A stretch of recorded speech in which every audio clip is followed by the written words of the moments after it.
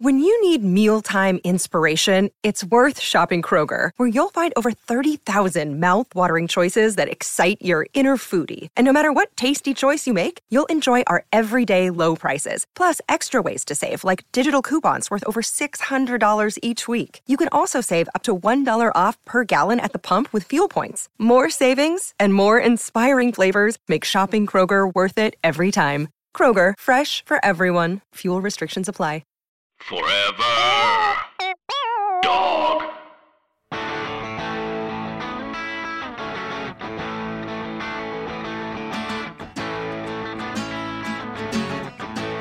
I used to think that this was my town. What a stupid thing to think.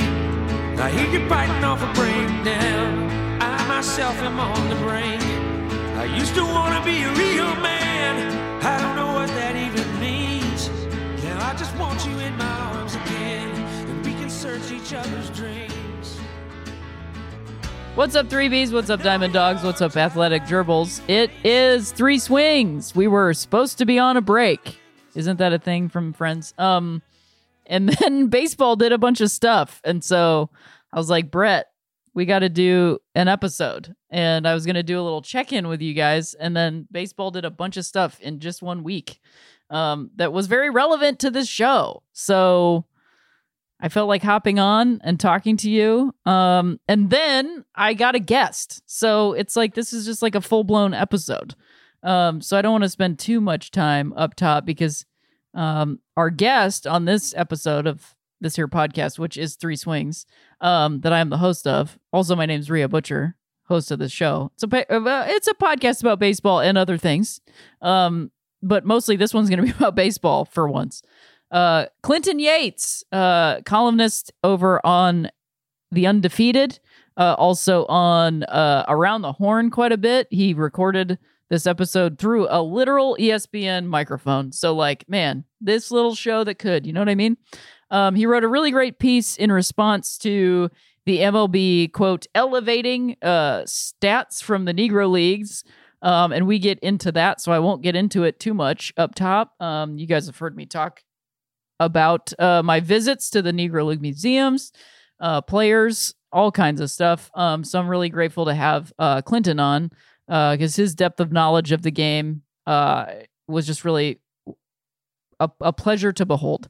So I cannot wait for you guys to hear that. So I won't I won't use too much of my own time up top. I hope everyone's doing okay. It is continues to be a difficult time. The pandemic is now like raging even more out of control than it was at the beginning, which is astounding, to be totally honest. And I was completely prepared for that. Given that we've just had almost no direction consistently as people and been pretty much in the wilderness, I am not surprised that this is happening. It does still, however, break the heart. Apparently, Los Angeles is now the epicenter of this current wave continuum. We have 0 beds in the ICU. So if you live in Los Angeles and you're listening to this and you do not have to go do anything, don't do it. I also just want to send a lot of love and care and kindness to the people who do need to work, have to work, are forced to work. I have family members who have been doing the same in Ohio. So I love you and care about you. Also, if you're in a position that's not happening, please don't do things you don't need to do. And thank you to everybody who did not travel over the holiday in November. And thank you to everybody who's not going to travel for these holidays that are currently coming up. I appreciate you. Thanks also to everybody that puts a mask on as soon as they leave their home. I saw somebody recently mention on Twitter, like, you don't just need a mask to go in places. You need it when you leave your house. So just keep that in mind. Like, I literally just have, even if I am by myself on the sidewalk walking my dog, I keep my mask on because at this point we just need to do it, you know? And the act of putting it on and taking it off all the time is like, ridiculous. And then I run into people and, and then I see people on the street with no mask and I'm like, well, I was just doing that 5 seconds ago. So I keep it on my face all the time. So please do that. And also just like everybody keep doing what you're doing. This is unprecedented and we're just, we're really out there. We're just really out there. So a couple things we've got, just to mention, because Clinton and I actually get into this, so I won't get into it too much. MLB did proceed with the minor league reduction. They have reduced their player development licenses to only 120 farm teams while breaking ties with over 40 others. It's incredibly sad, and it's not something. It's just more of the National Association of Professional Baseball Leagues, which had governed the minors since 1901, is closing down. And the minors will be run from the MLB's office in New York under the supervision of Peter Woodfork, MLB's new senior vice president of minor league operations and development. Moving forward, almost every nook of professional baseball in America, from independent leagues on up, will fall under the auspices of the $11 billion league at the top of the sport. It's something that we talked about a lot on here. I hoped it wouldn't happen, but kind of knew it would, and it's just incredibly sad. And there will probably be more to come on this show about it. And as I said, Clinton and I sort of get into it. So I will also just mention that there are some Francisco Lindor trade rumors, and this comes from Bleacher Report. Among all the trade rumors circulating this offseason, the one that has picked up the most momentum recently involves Cleveland All-Star shortstop Francisco Lindor, who broke off contract extension talks back in March, suggesting that the sides were too far apart. But after Cleveland lost their AL wildcard series with the Yankees this year, Lindor told reporters that Cleveland could afford to re-sign him if they were motivated to, noting that they were a billion-dollar team. Lindor is one of baseball's best players at a premium position. He is a legitimate five-tool guy who can hit for power, steal bases, and play an elite defense. Since 2015, Lindor ranks third in WAR among all MLB players. Third! The next closest shortstop, Xander Bogaerts, has been worth nearly 3 fewer wins in that span. Nevertheless, last month, Cleveland told teams it was looking to move Lindor before opening day on April 1st, and a deal might get done far sooner than that. So that story brings me to the one that I was going to record this podcast the most for, which is the fact that the Cleveland baseball team leaked a story Sunday night that they were going to change the name, the mascot name of their team, which I was excited about, which I got a billion texts about, which I was grateful to the Native and Indigenous groups, activist groups who have been working tirelessly for decades, if not a century, to make this change, or at least have some sort of acknowledgement and understanding beginning. And then the next day, they made another announcement that they were not going to change the name until 2022. And also they're going to give money from the profits from their Chief Wahoo trademark and ostensibly the I-word trademark that they're going to continue to hold to some Native groups. And I wouldn't say that I'm baffled by it, because it's not surprising, because I have literally talked about this for 6 years of my life, which is not very long. And I guess the more surprising thing is to leak the information to try to sort of suss out what's going to happen, and then go, yeah, well, we're not going to do the Cleveland baseball thing like Washington for a year. We're just not going to do anything for a year, and we're just going to promise you that we're going to do something in 2022. So more will be revealed about that. I'm just very done with them, because not only are they not really just doing something about it, they are also doing these kinds of things with, not just a top tier player, but a once in a generation player in Francisco Lindor, who not only is a tremendously talented and just like someone you want on your team as a player, someone you want on your team as a fan. He literally wants to play for Cleveland. How many players can you say that about in Major League Baseball? Not that many. Cleveland is on many players, do not trade lists for many reasons. And they're kind of all irrelevant. When you have somebody like Francisco Lindor basically saying, I want to win you a World Series, Cleveland, and they go, yeah, no, we don't really care. I don't care. I'm over it. Whatever they choose to make their name, I hope they do it. But it's just like, for me, I speak only for myself when I say this, it's baseline abusive behavior of like, yeah, we're going to do it. Now we're not. No, we're changing our minds. Not really. Kind of doing it. It's like, I don't care anymore. I'm done. Whenever they decide what their new name is going to be, we'll discuss it then. Other than that, I'm done talking about this because it's just a game and I'm just not going to play it anymore. So those are my thoughts about the Cleveland baseball team. After this little break, an ad break that I hope you listen to and hope you consider purchasing because it does help the show and Forever Dog in general. Also, I'll probably pop on and do like a beginning of the year episode, but I do want to thank you all for listening this year. It's been an interesting one to say the least. So thanks for being back listening for the holidays. And I hope that everyone has a really good one. And I hope that, we can all, I don't know. I hope we can all, that's it. So yes, we'll be back after this ad and we will talk to Clinton Yates, from many places, the Undefeated, Around the Horn, ESPN, pretty much everything you've ever heard of right after this.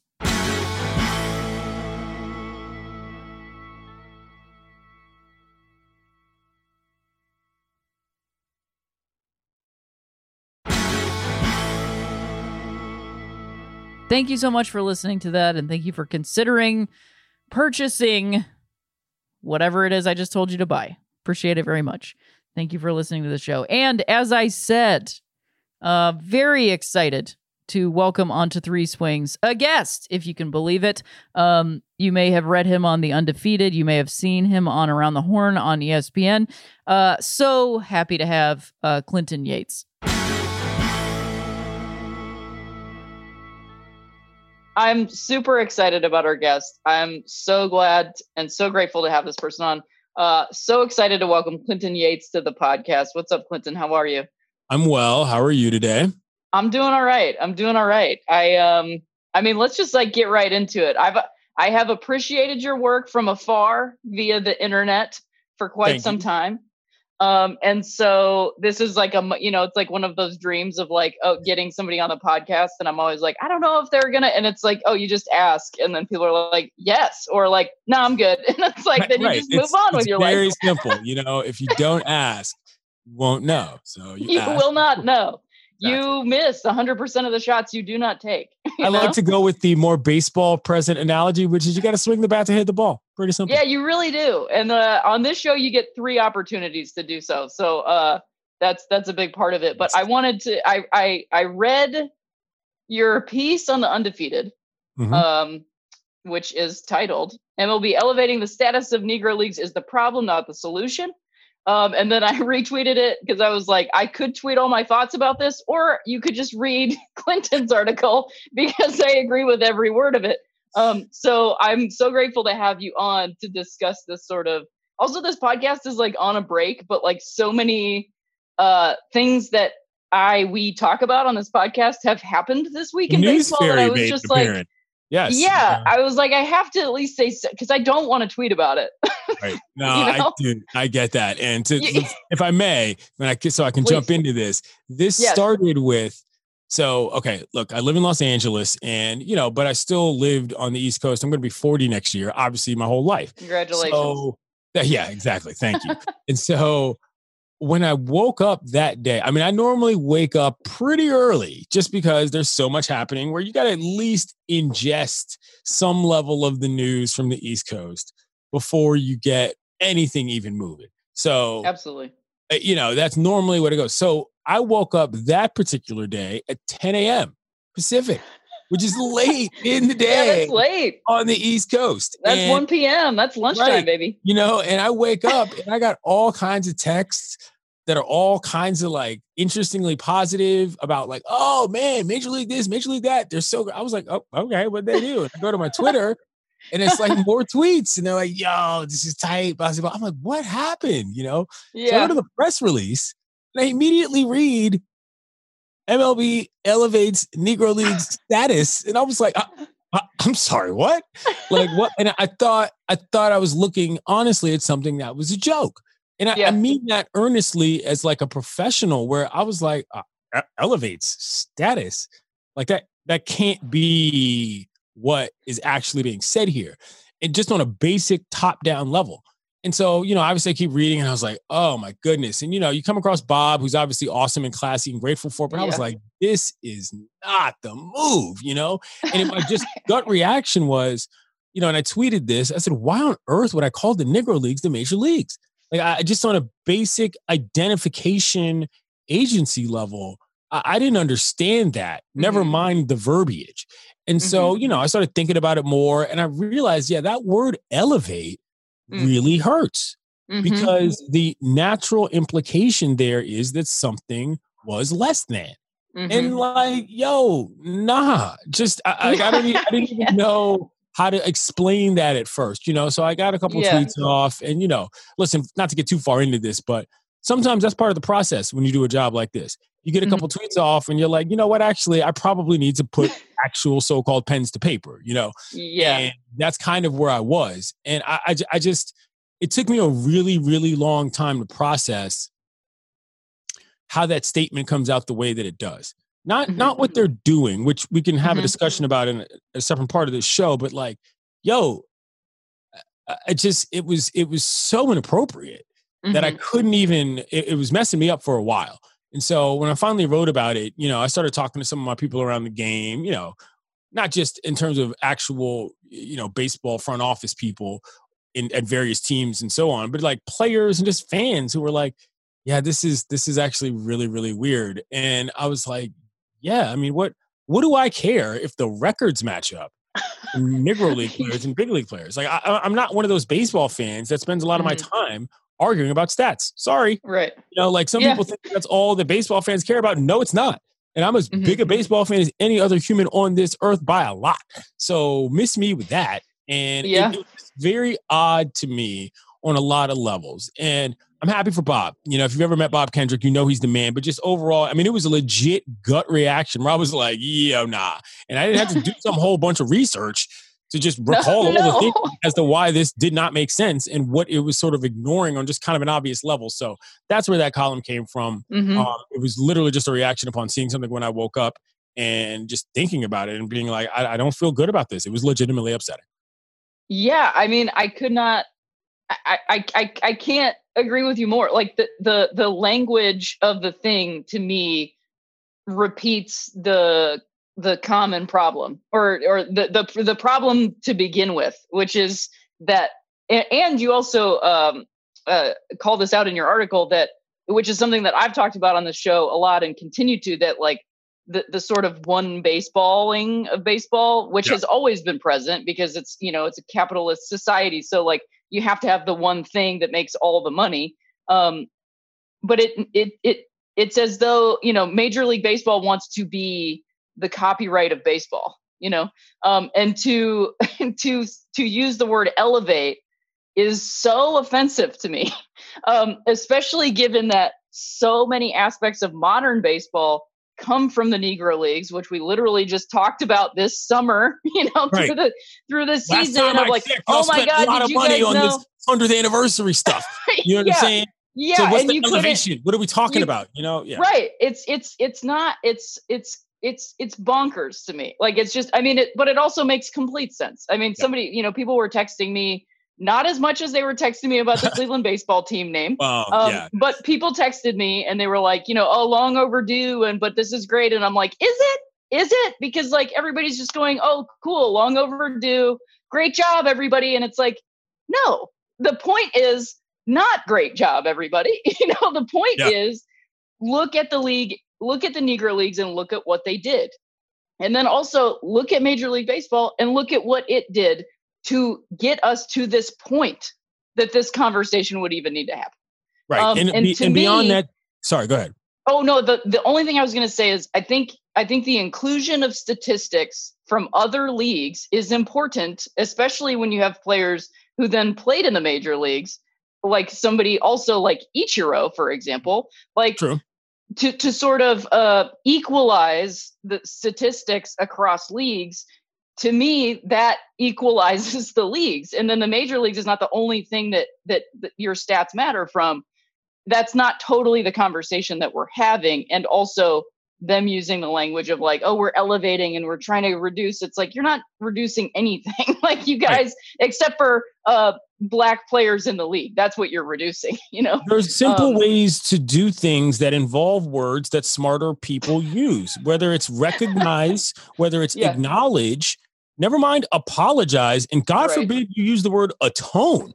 You know what I'm saying? Right. Which is what is actually at hand here. And so, you know, there was a legitimate, I would just say intellectual academic conversation to be had about the verbiage well beyond what the verbiage meant, which is the problem. So I don't know. I was just kind of like, this isn't smart enough for me. And if you want to get into the solutions, a lot of people were like, oh, well, what do you suggest they do? And beyond what I just said, you know, the other thing is like, how about you throw some cash at some people? That's not anything untoward in this country. Last time I checked, remuneration is a reasonable form of atonement, you know, especially when you're talking about a system in which the purpose of excluding people to begin with is so that you can make more money.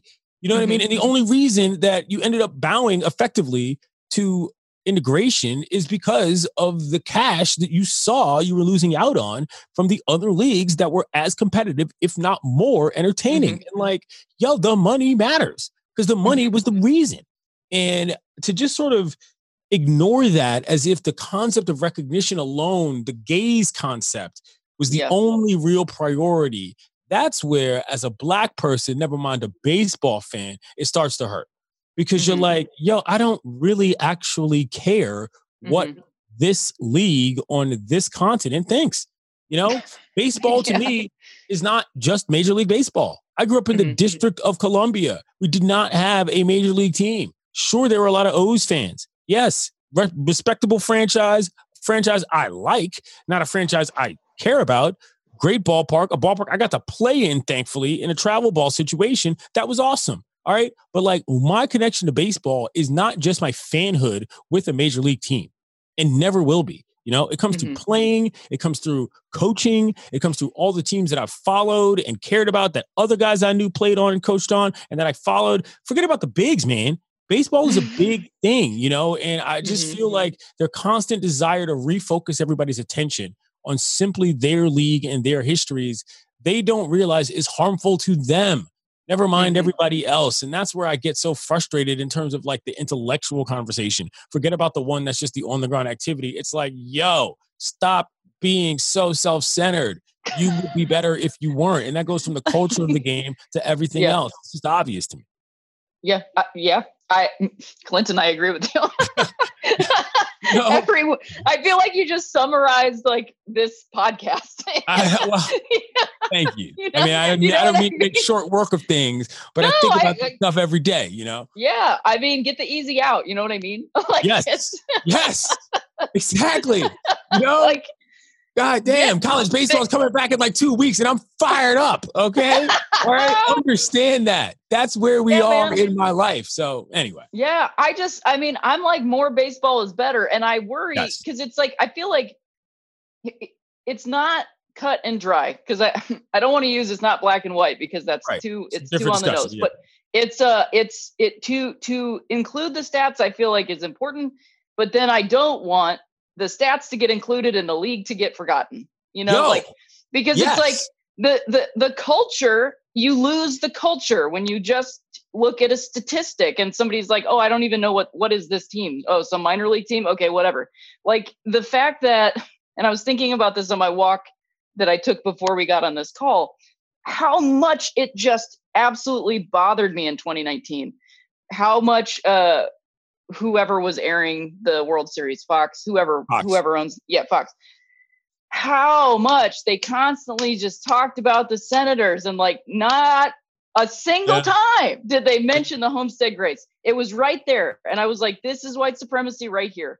You know, like, here it is. And people were like, oh, do you know if it's like, look, man, I can't prove to you that that's what they're actively thinking, but that's the point.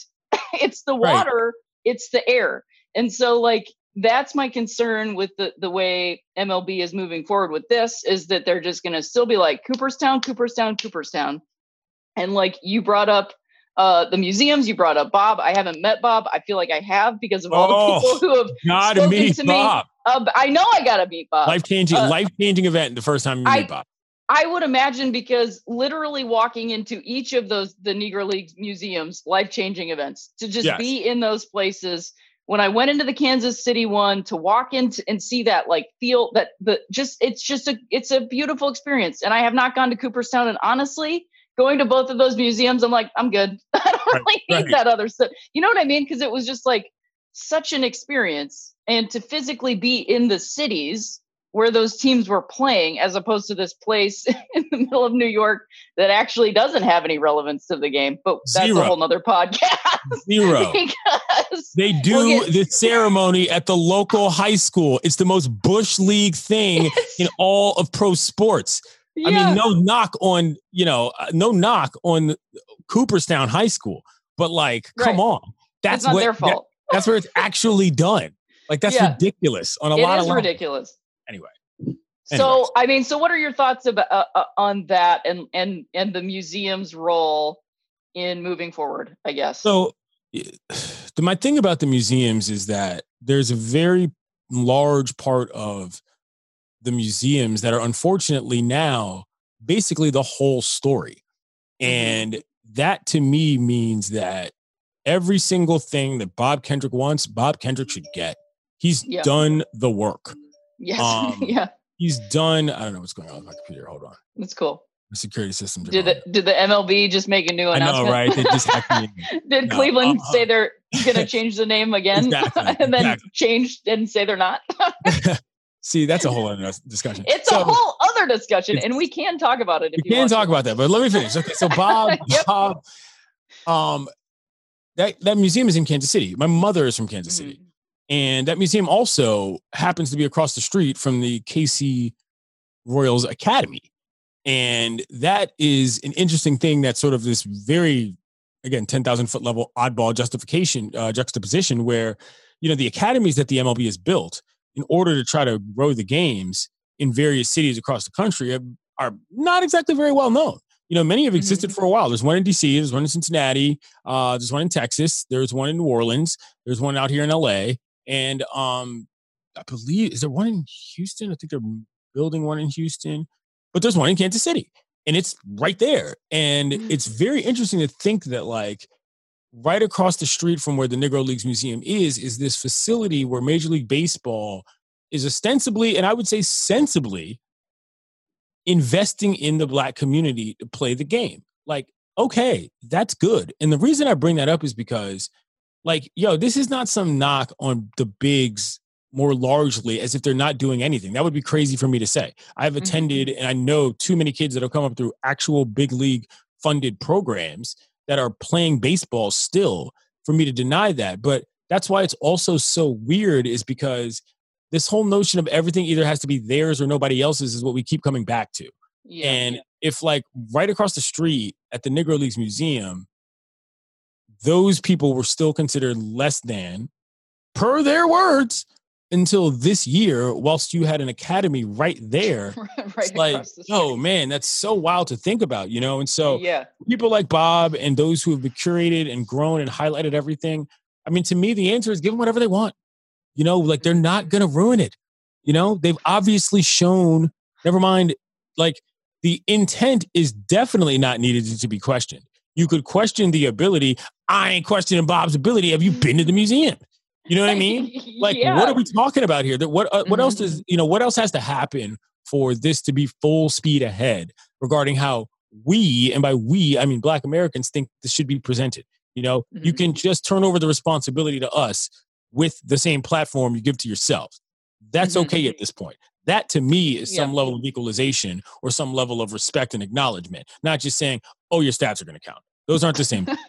No, it's not. You know? No, it's not. It's not the same thing at all. Because to me, it just continues the same behavior that they've always had, which is like, how can we benefit from this and or profit from it by doing the least amount of work and spending no money because we want to profit off of the thing, Right. And there's plenty of people. Listen, there's plenty of people in MLB who are fighting the good fight. Like I don't want this to be made out as if I believe that this is some sort of evil empire situation in regards to everybody being on the proverbial dark side of the force. That's not what I'm saying here. No. What I'm saying is that what it comes down to all the time, though, is that these large decisions, these showcase decisions, if you will, but often seem to not sit as well as they could if they were just playing more of us in the room.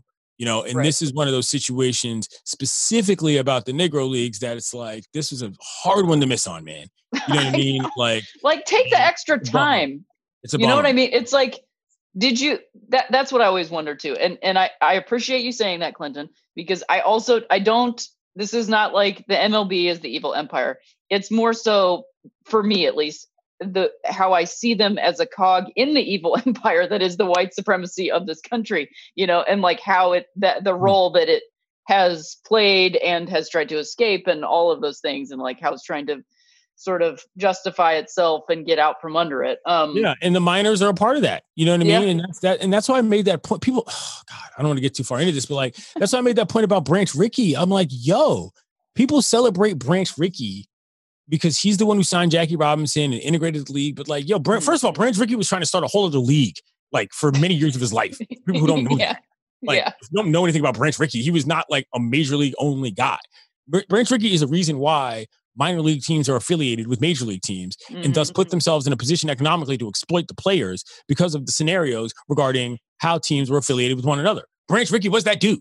Same dude who integrated the league. So like, know that, in terms of like the duplicity of how a lot of baseball presents its heroes. And I don't have to knock anybody to be aware of that as like an adult. And I just feel like that's what's something that people don't understand. And so this year as well, when they bang out all the minor leagues, you're like, bruh, you know what I mean? Like, who do you think suffers from this?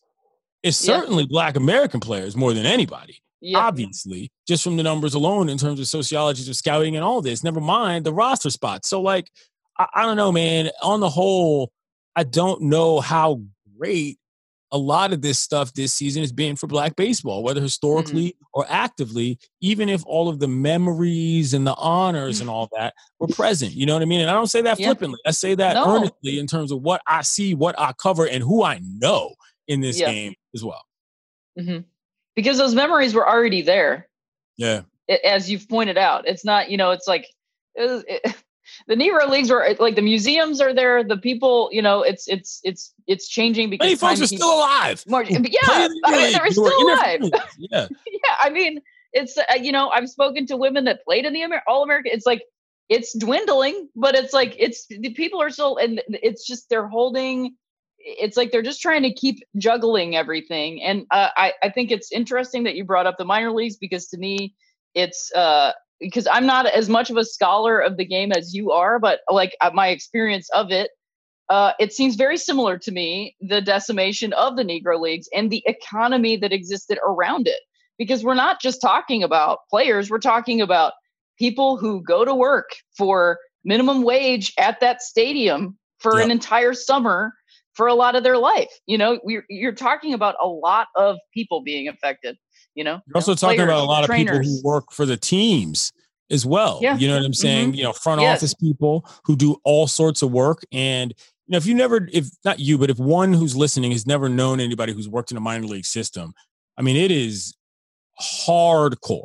I got a couple friends who have done this, and, one day you're selling tickets. One day you're the mascot. One day you're representing the team on TV. One day you're, for lack of a better term, shoveling shit in the dugout. You know what I mean? It's like there's a lot of different things that go into what make baseball in so many different places. And so there's two discussions about the minor league thing. There's the economy element for sure. If you knock out a bunch of squads, like number one, you're killing a bunch of jobs, not just in terms of rosters, but in terms of the people. But number two, your competitive balance changes because that means that with less people playing, you have less opportunity to find talent. People seem to think that every single time you cut a talent pool, that means that the quality of the talent pool goes up. No, that depends on the ability of the people to scout those that are in the talent pool to begin with, which is the problem with why baseball doesn't have as many exciting players to begin with. So come on, I'm smarter than that, And so I feel like that's a large part of what people don't understand. And so the only reason Branch Rickey even ties to that is because the same guy that everybody touts for being the one who integrated the game and changed America is also the same guy who is directly responsible for why the economic system of baseball now is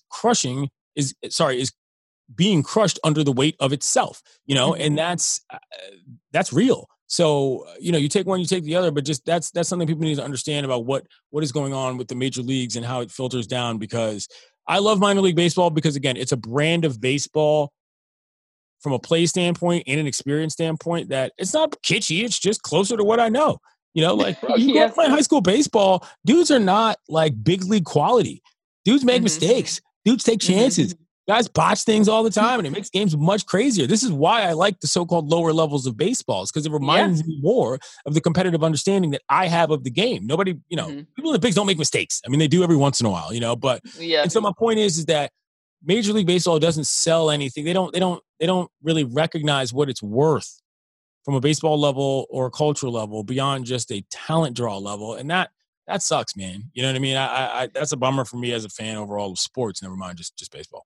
Yeah, I mean, I agree. I really don't like the sort of, I call it like the iPad of baseball, the McKinseying of baseball, of like how can we just like funnel the thing towards us as opposed to like going out and getting it, and like seeking it and experiencing it, because I've became a Dodger fan living out here, and I just to me, like Dave Roberts would stop looking at what was happening in front of him and be looking at these choices, and I could be incorrect. You're farther to the right on this than I am. Whether that's true or not, I don't know. But like just the concept of in baseball, looking at this as opposed to this is is kind of what we're talking about, where it's like we're just looking at numbers on a page, which comes back to the stats. It's like, are the numbers on the page from the Negro Leagues what fills my heart when I think about the Negro Leagues? Absolutely not. Or win anybody games? No. No, not at all. It's thinking about what this game looked like and sounded like and smelled like and felt like and played like. And that's where the minor league point becomes an interesting one as well, because this is another point I made in the column, which was, listen, integrating the game was cool and all, but like, bro, you could have just taken 3 or 4 squads. You didn't even necessarily have to stick it in the bigs.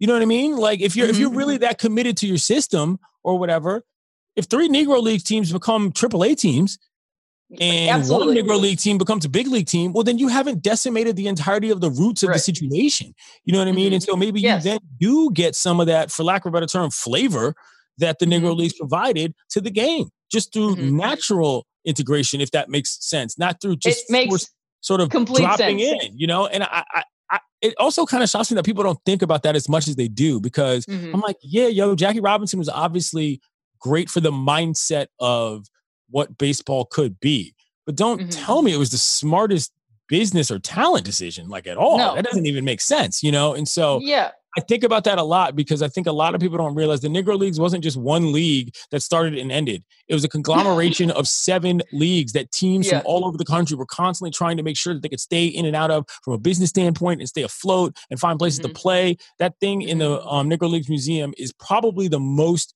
incredible infographic I've seen in my life, where it's got all the years, all the cities, all the different leagues that all the crossover went through. It explains to you that like, this was a scramble the whole time.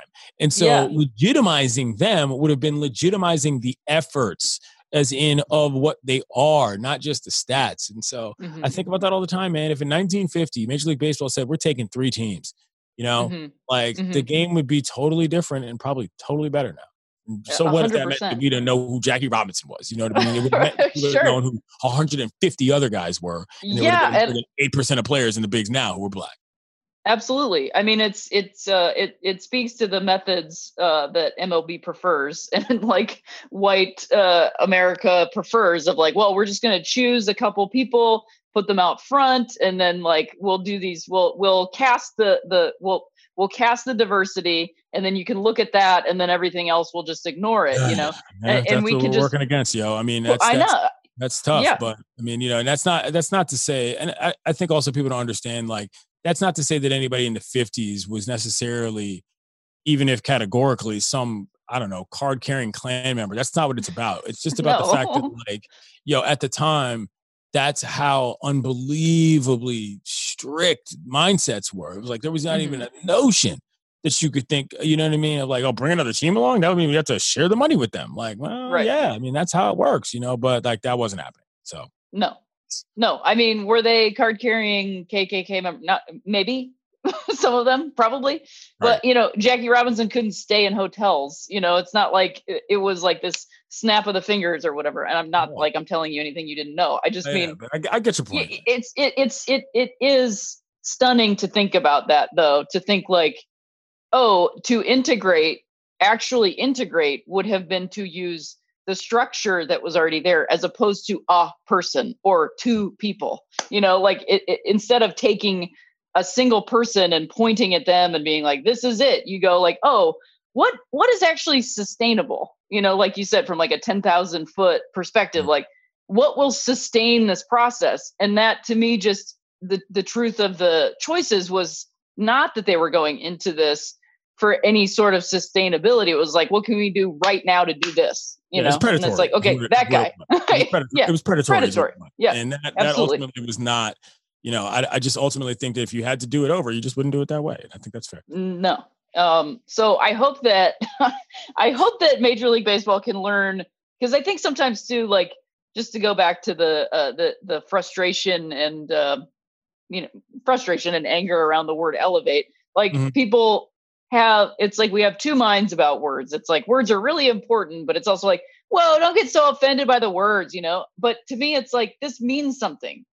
This is supposedly this incredibly meaningful thing that you're doing. How did you not stop and look at the actual words and the meaning of the words that you're using to express this, No, I'm with you. I mean, I'm the only reason I'm sort of not rolling my eyes. I'm not rolling my eyes at you. I'm rolling them sort of with you because there was just a lot of emotional work I had to do the day that this release came out. I mean, I was upset. You know what I'm saying? Yeah. Like, and it was. I actually had to. It was not like I don't really want to compare talk about this, but I was like, I can't participate in this. Yeah, because I'm just going to be a dick. I'm going to be a dick to people. It was really tough for a while because I was just like, are you people kidding me? Like, this is not what I wanted at all. And it's making me upset, So, I was glad I got to write about it. And I would like to thank the people around the baseball community, you included, you know what I mean, who said like, yo, man, like, yeah, man, I'm with you, not because like my opinion is what matters, but because like it was so obvious to me that I felt like, and in amongst those texts, my college dudes hit me up too. And I hit him back and I was like, yo, I got to tell you, I'm not banging with this. And they were like, what do you mean? And I just laid it out to them. They were like, dang, you're right. And I was like, I got to go. And they were like, no, we understand. And so like, there was a lot of me that sort of felt like, wow, like I'm stunned that this is not more obvious to a lot of people. So I just appreciate everybody who heard out what I had to say. You know what I mean? Because I'm not speaking for me. I'm speaking for a lot of people who do a lot of things around this game. I watch it. I used to play it. I cover it and I like it. But a lot of people are doing a lot more to make sure that it stays alive. And those are the people that I speak for, not just me, some dude that people see on TV yelling and screaming. Yeah, man. I appreciate your words on it, because it's like, I don't know what else to say other than like, I just see it, like it felt pretty obvious to me, to like say, but I guess I'm just like, the more, I love baseball. I love the game. I don't love the product that's on the shelf. You know what I mean? Like, I love baseball. I love lowercase baseball. You know what I mean? Like, so exactly. To me, it's like, it just really stunk. And I'm just like, I'm not going to yell at the people that are like praising it I'm just not going to praise it. And like the people who are upset, I'm going to be like, I get it. You know, that's exactly where I was too. Like, I'm not yelling at anybody, and people are like, oh, you're so angry and frustrated. I was like, no, I'm upset. You know what I mean? Yeah. That's really what it comes down to. And every time somebody, you know, a black man uses too many words in a row, they're like, oh, you're angry. I'm like, I mean, I could be angry, but that's not what I feel right now. You know, what I feel is upset. It's hurtful, you know, and that's just what it was. Yeah. And that's, you know, that's incredibly, like, your feelings are valid, man. As a human to human, like, your feelings are valid and welcomed and appreciated, you know? Thank you. I'm doing my best. What else we got? You are. So I don't want to keep you too long, but I am curious, cause at the up top of the thing, and I feel as though I've logged many hours discussing this as a human being on this podcast. I know what you're going to say. I see this flag in your background. My text messages, I did not get more text messages from human beings than I did on Sunday night when the Cleveland baseball team, which is what I've been calling them for a solid 6 years now, somewhere around there. Okay, so you are a charter member. I am a charter member. I was, you know, like I had to learn, I had to understand too. I'm not going to act like I've known since I was 4, but like I came back into baseball as a fan, and I, you know, was introduced to the D Chief movement. I was like, cool. Then I was like, oh, I'm not going to call them that anymore. You know, like this whole experience of the thing. And so I have been in my relationship to the team and my fandom of the team. Like, I grew up in Akron. That was my team, you know, all these things. And so people were texting me like crazy on Sunday. I'm curious, as a fellow baseball fan, player, all these things, having different levels of love for this thing. What do you think? And how do you feel? Knowing plenty of people. I went to college in Ohio. I went to Miami of Ohio. I know plenty of people from Cleveland. Oxford, baby. I know plenty of people from Cleveland. I know plenty of people that played baseball in Cleveland. I know plenty of people that coach baseball in Cleveland. Yeah. I've watched a lot of high school baseball games in Cleveland, like random. So to me, it was like, this was going to be how to explain this? So for the Washington football team, I'm from DC. That was always going to be what I'll just call an amputation. Like, there was no way that anybody was going to be in the real world, like, all about it on any mass level. For a team like, let's say, the Braves, Atlanta, I think that there's something that you could sort of do what we'll call a non-invasive surgery to remove that name and psyche from the fan base. For the Chiefs, we're probably closer to, like, I don't know, a skin graft, and I'm kind of making this up as I go along. Sure, I like it. But for the Tribe, for Cleveland, that was going to be like full-blown brain surgery in order to get people to think that this made sense. Do you see what I'm saying here? Like, I see what you're saying. The hardest one on a lot of levels, and especially since when Chief Wahoo was removed, people thought, okay, good enough. We gave it to you. You know what I'm saying? And when I covered the All-Star game there last year, I actually thought it was going to be a lot worse in terms of red face, in terms of people making scenes about, like, we're going to keep our this and we're going to keep our that, you know, and they kind of stepped in it when they decided they wanted to donate some proceeds of the portions from old Chief Wahoo stuff to Native American tribes. That was a whole other matter. But my point is that the Cleveland people I know, at least within polite society, are, like, really trying hard to just let this kind of go, like, whatever way, but nobody really wants to admit that they want to change the name and they want to do it to something else. Like, there's just a lot of jokes. There's just a lot of fake ideas. Like, this is going to be a lot harder in people's hearts than people, I think, around the country believe, just because it hasn't been like a battle on the front lines. Yeah. In terms of publicly, not that people haven't been working, but you see what I'm saying? Yeah, no, I know what you're saying. You're not, like, that's also the thing, Clinton. It's like, anytime, you know, because people, like, tweeted me about this stuff, and it's like, I wish I could explain my whole life story to you every time somebody talks to me about this thing, but I can't. You know, it's like, I can't give you the whole thing every time, but, like, I feel like, you know, I'm honestly really glad to hear that, because my perspective on it from growing up there, growing up with that as the team that's like ubiquitous. It's like that logo, and I've said this many times. When I see it, it's like a stop sign to me. It's just like like it's just everywhere.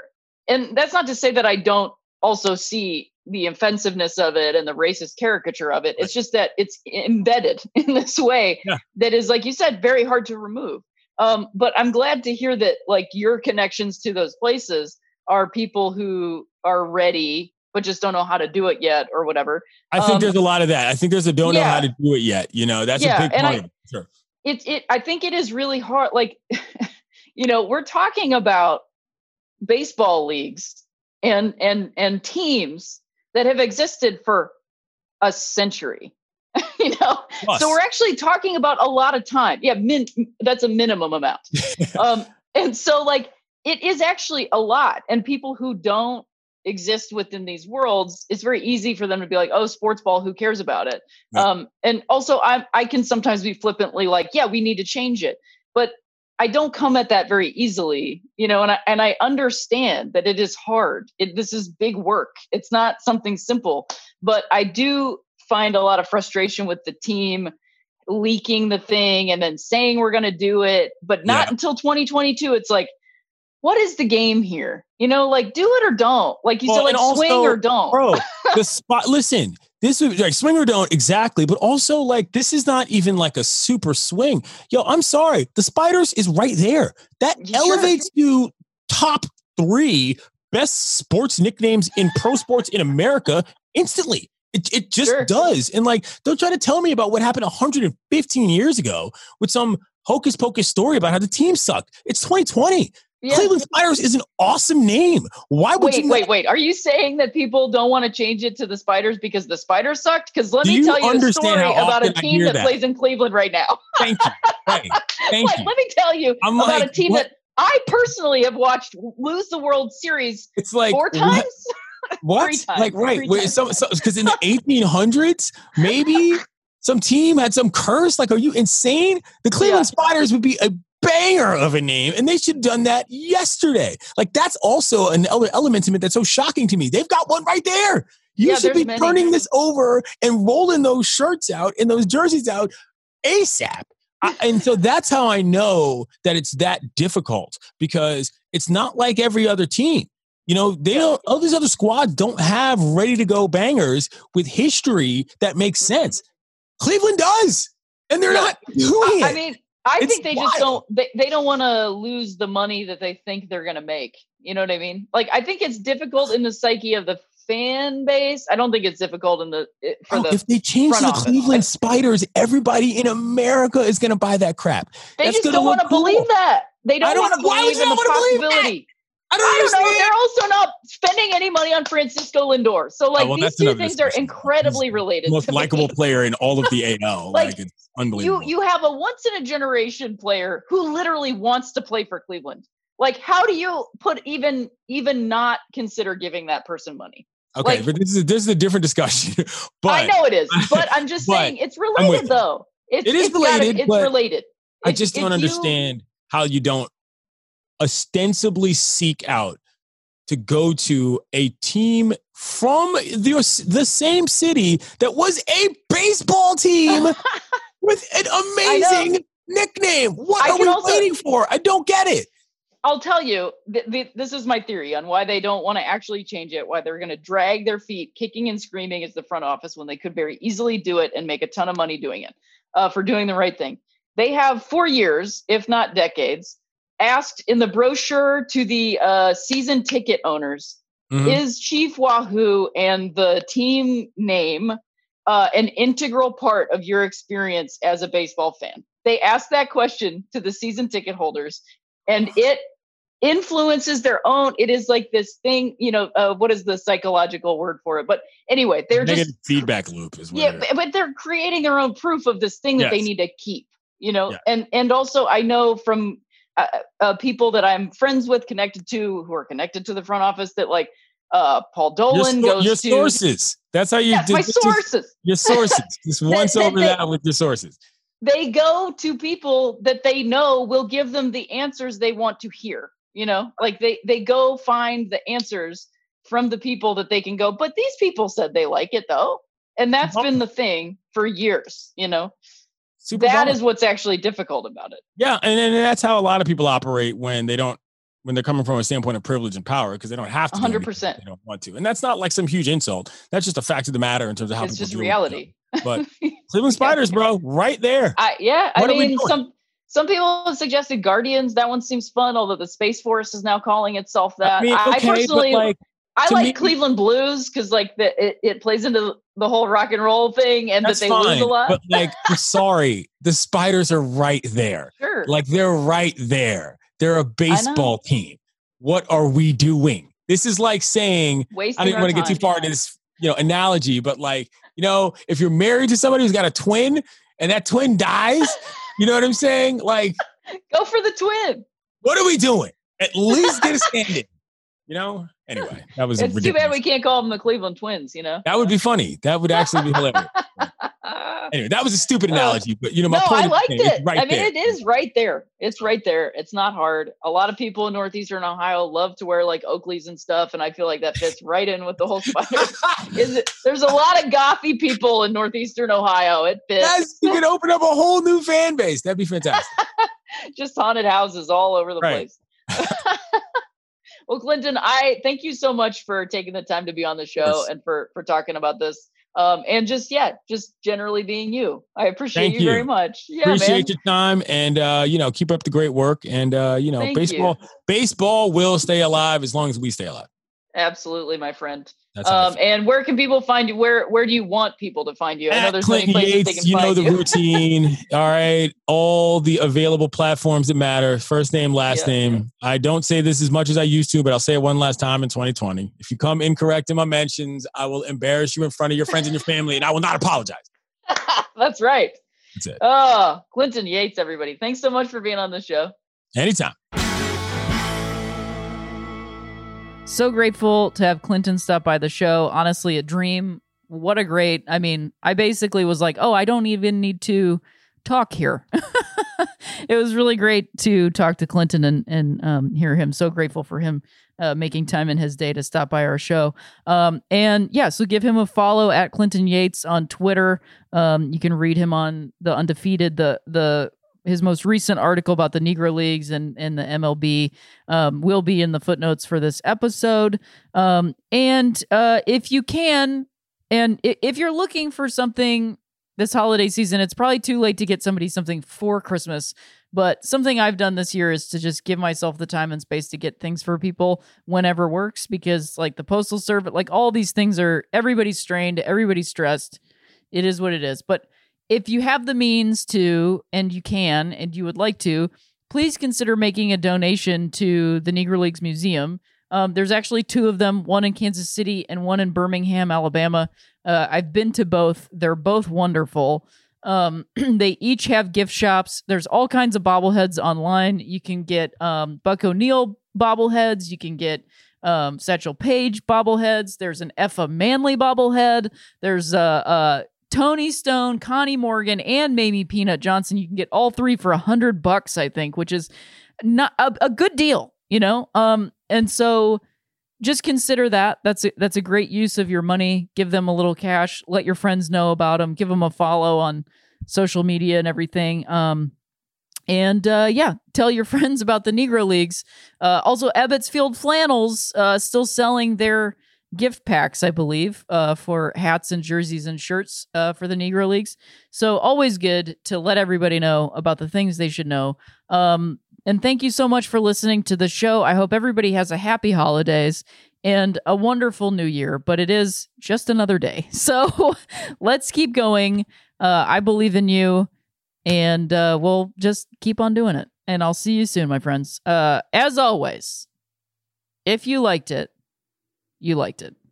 Forever Dog. This has been a Forever Dog production. Executive produced by Brett Boehm, Joe Cilio, and Alex Ramsey. For more original podcasts, please visit foreverdogpodcasts.com and subscribe to our shows on Apple Podcasts, Spotify, or wherever you get your podcasts. Keep up with the latest Forever Dog news by following us on Twitter and Instagram @ForeverDogTeam and liking our page on Facebook.